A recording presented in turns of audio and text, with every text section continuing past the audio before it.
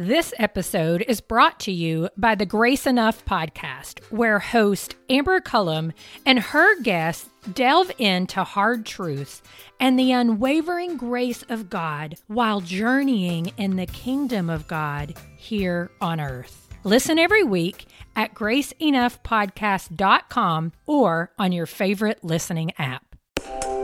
Welcome to the Table Podcast, where we discuss issues of God and culture. Brought to you by Dallas Theological Seminary.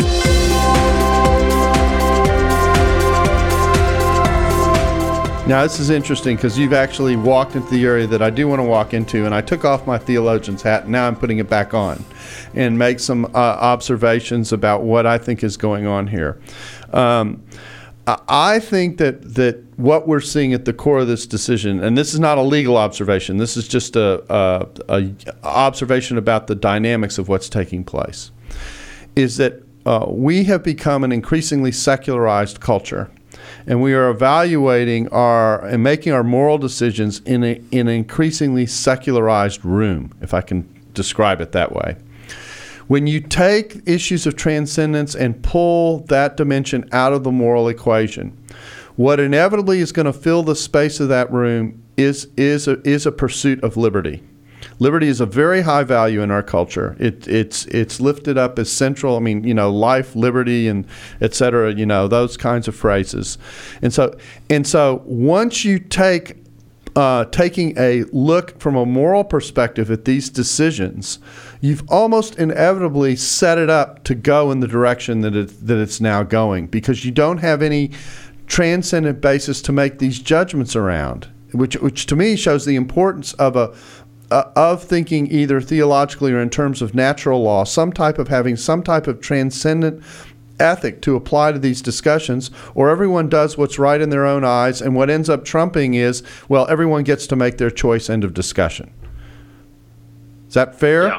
Very fair. I think that's fair. Absolutely. And it's one of the questions that I've raised repeatedly. Does society have the right to pass moral judgments or judgments on matters of morality? And if it's so, does it have the right of law to enforce it? And it seems to me that society has passed judgments, moral judgments regarding sex here. It's not just simply the same-sex coupling. There is the whole idea that adultery is wrong. And so the question is, how do you keep pushing forward on what is the basis for the moral judgment that is being passed by society? And I don't think any basis is being judged. And essentially what happens, Justice Kennedy has announced himself as the arbiter of these competing moral judgments. Yeah, and he isn't, and of course the dissent emphasized the fact we have a process by which we can work through this as a society, and it's a very democratic process in which the people speak and the people vote. But when the referendum case from California was reversed, and I don't remember the name of that case, but when that happened, which kind of started this sequence that we've been in, referendum 8, if I remember correctly, 8, right. In which the state of California voted to outlaw same-sex marriage, and then that was overturned. What happened is that just a minute. You got to make clear where it was overturned. Okay. It was overturned in the district court, sustained by the Ninth U.S. Court of Appeals, the Ninth Circuit. Uh-huh. It got to the Supreme Court, and the Supreme Court punted on it. Huh. Supreme Court didn't decide anything, which meant that the decision out of the Ninth Circuit was the one that stood, which outlawed which overturned the vote of the people in California. Okay, so the point here is that who gets to determine when the moral standards of a community are what they are and how they're going to be legislated and overseen, and the dissent said that process should lie with the people. That's right. Okay. And the dissent said pretty strongly, in a variety of ways, that the justices who voted for this case and who then became the majority basically took upon themselves a right that judges don't have and that should belong with the people. And should belong with the people in the states. Yes, fair enough. In each state, and so that's the legal part of the complaint that's going on here in terms of the way the decision is made. Again, my own observation is that what we are seeing is the movement. We're seeing two features operating together: this absolute commitment to liberty without a context for having moral discussions. I mean, not only who gets to decide, but then how do you have that discussion, debate, what factors play into it? And we almost have walled off the moral elements off to the side as a part of this discussion, which I think is unfortunate for our larger public square discussion. I would just correct you on one point, Darrell. Okay. What we've walled off are religiously motivated moral discussions from the discussion, because you can argue that equality is a moral determination. You can argue that the unity, which is unique in marriage, is a moral discussion, and simply wall off any religiously based discussion of the morality of those questions. That's true, but you also can approach it from a natural law transcendent point in terms of arguing from design and generic kinds of ways that may or may not appeal to religion as well. And we've also walled off those conversations pretty much too. Okay, well let me go to the third one. I think the third one is interesting. A third basis for protecting the right to marry is that it safeguards children and families that draw meaning from related rights of childbearing or child rearing, procreation, and education. And what strikes me in reading this is an inherent issue wrapped up in same-sex marriage.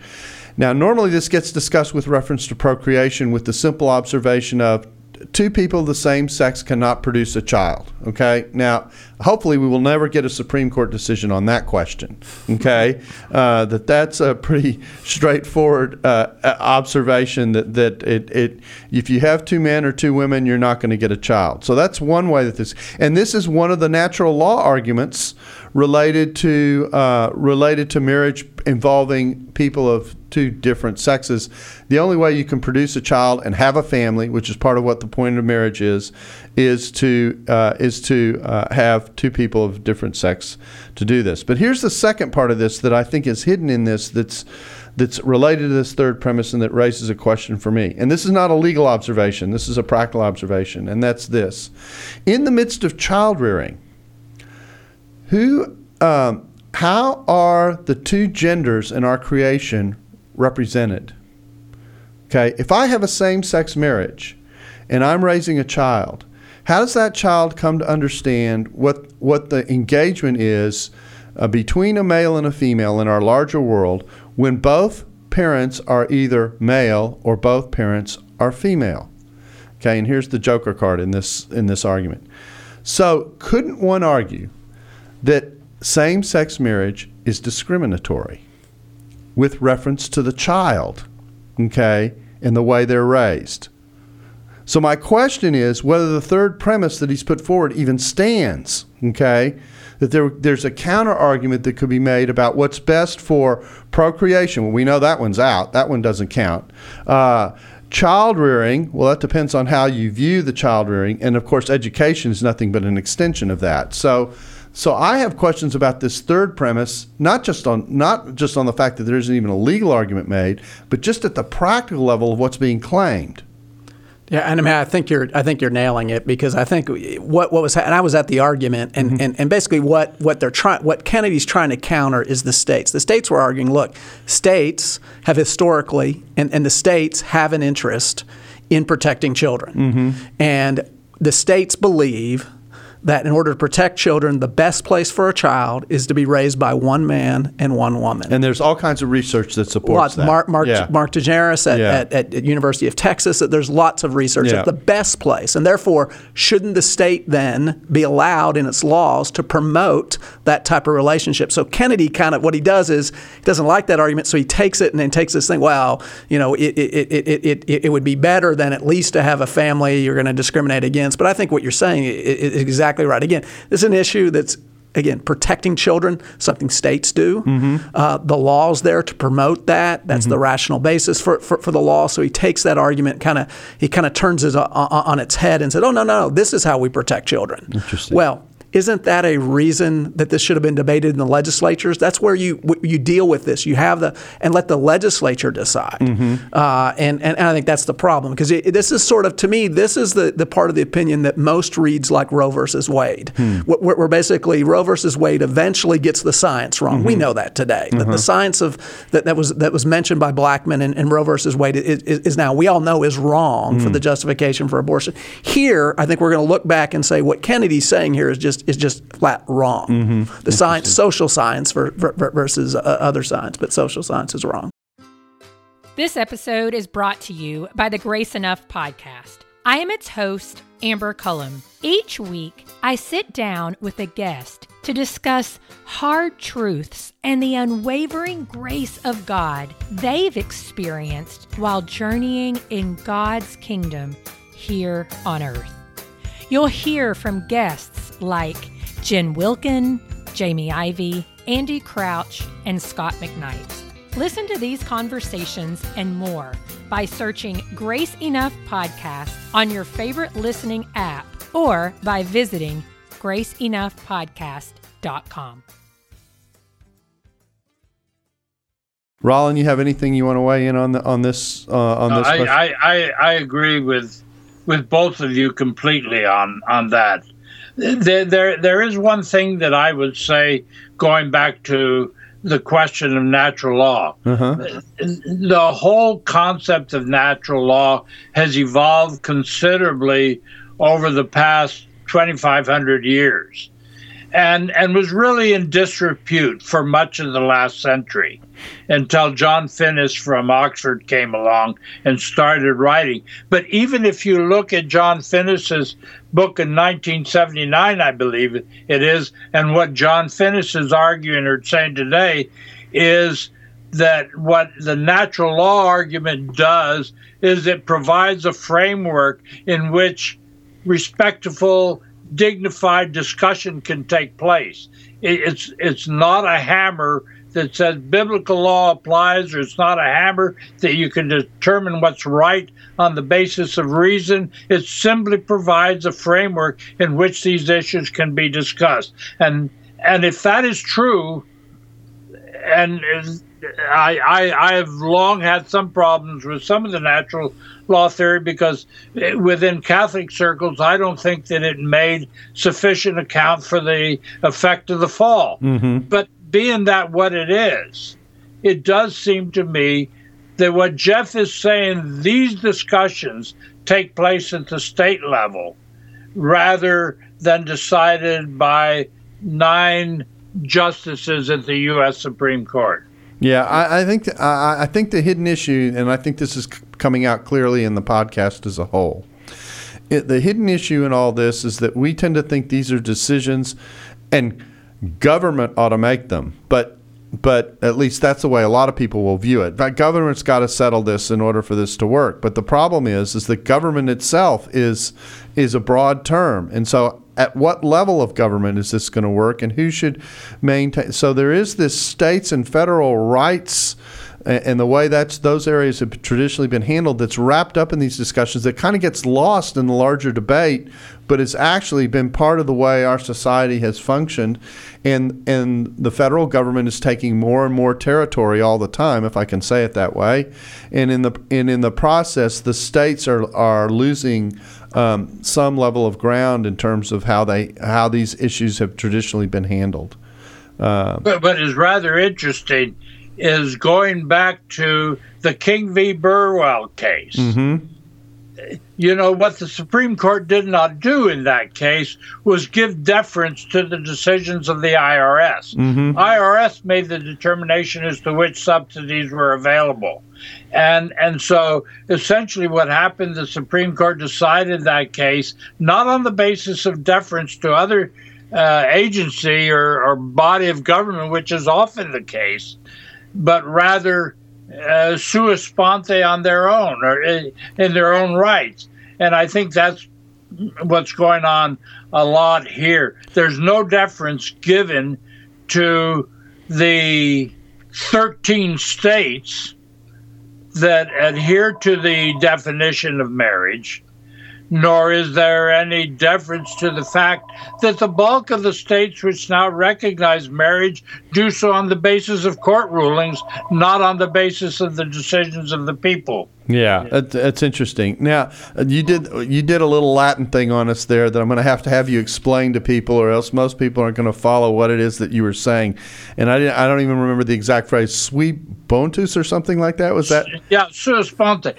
Basically, what it means is they take it on themselves and make the decision without any basis coming up through the appellate process or reference or deference to other agencies to decide that particular area. And judges and justices should be reluctant to simply decide things on their own that haven't trickled up through the appellate system. Okay, well, our time is just about getting away from us here as we work through these two cases, and I think the lesson that we've seen is the court in two cases has taken upon itself a significant authority, and the thing that these two cases share is they've taken on themselves an authority that, generally speaking, in the past has been left to the legislative process more directly.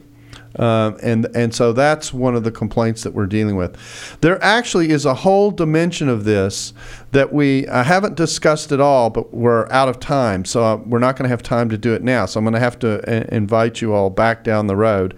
And that is, what are the implications of this? What does this mean for the First Amendment versus the 14th Amendment, or religious liberty on one hand and these extension of rights on the others? And the two are headed on a pretty good collision course in terms of what it means for pastors and churches and for same-sex couples, for that matter. It works on both sides. And so I would love some point to have you back to have a focused discussion on that question, which probably does deserve a whole 50 minutes like we're giving to this, because that's a very complex question and no one really knows where that's going. In fact, in a shorthand kind of way, I'll ask you this question, and that is, how open is the question of what happens between the First and 14th Amendments as a result of this decision, Jeff? Well, I think that is the issue. I mean, after Obergefell, Obergefell did not overrule the First Amendment. Mm-hmm. The First Amendment still exists. Mm-hmm. And so you're going to have a clash, and we're going to see it over the next months. We're already seeing it at Liberty Institute.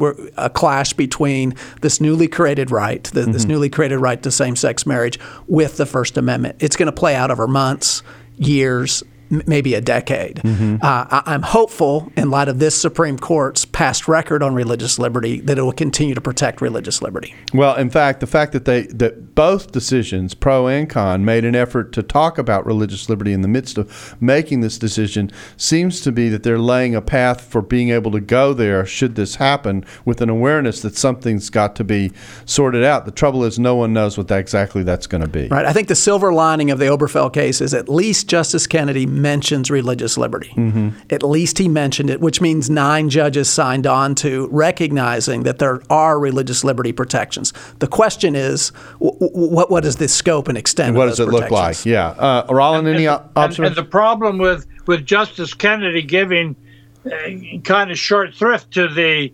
religious belief First Amendment issue is, if you look at his earlier decisions, he talks about animus that is born in religious ideology. And so, where's that going? My sense is that this is not simply a First Amendment issue. It was rather interesting how Justice Kennedy issued Alexis de Tocqueville's Democracy in America. And so it raises the whole question as to where we are as a civil society, which includes all the institutions of civil society, both churches, religious organizations, institutions, hospitals, academic institutions, local clubs. It affects everything in society. Yeah. And to the extent that the First Amendment includes within it the sense of a freedom of conscience, I think we've got problems. Yeah, we're getting ready to hold a forum here on campus for pastors discussing this particular dimension of the question, the implications of what this decision means for churches, and how they should react to a variety of potential scenarios that emerge from the results of the decision, et cetera, and the possibilities for what's going on. I mean, we've heard about photographers and cake makers and flower florists and that kind of thing, but literally marriage and family is so fundamental to our society, it touches everything. And in the midst of touching everything, the multiple scenarios that exist are almost endless. And so I think we're in the beginning of what is going to be, as Jeff said, a long, involved discussion, which only means that there'll be plenty of opportunity to invite you all back to discuss more of this down the road when we have time. So I appreciate you taking the time to walk us through these decisions very carefully in terms of what's going on legally. I think it's important that people understand how our national institutions work and what's going on within them. And so I think there's been value to this discussion. And we really do appreciate you being a part of our Table podcast where we discuss issues of God and culture, and we hope you'll be back with us again soon. Thanks for listening to the Table Podcast. For more podcasts like this one, visit dts.edu/the table. Dallas Theological Seminary. Teach truth, love well.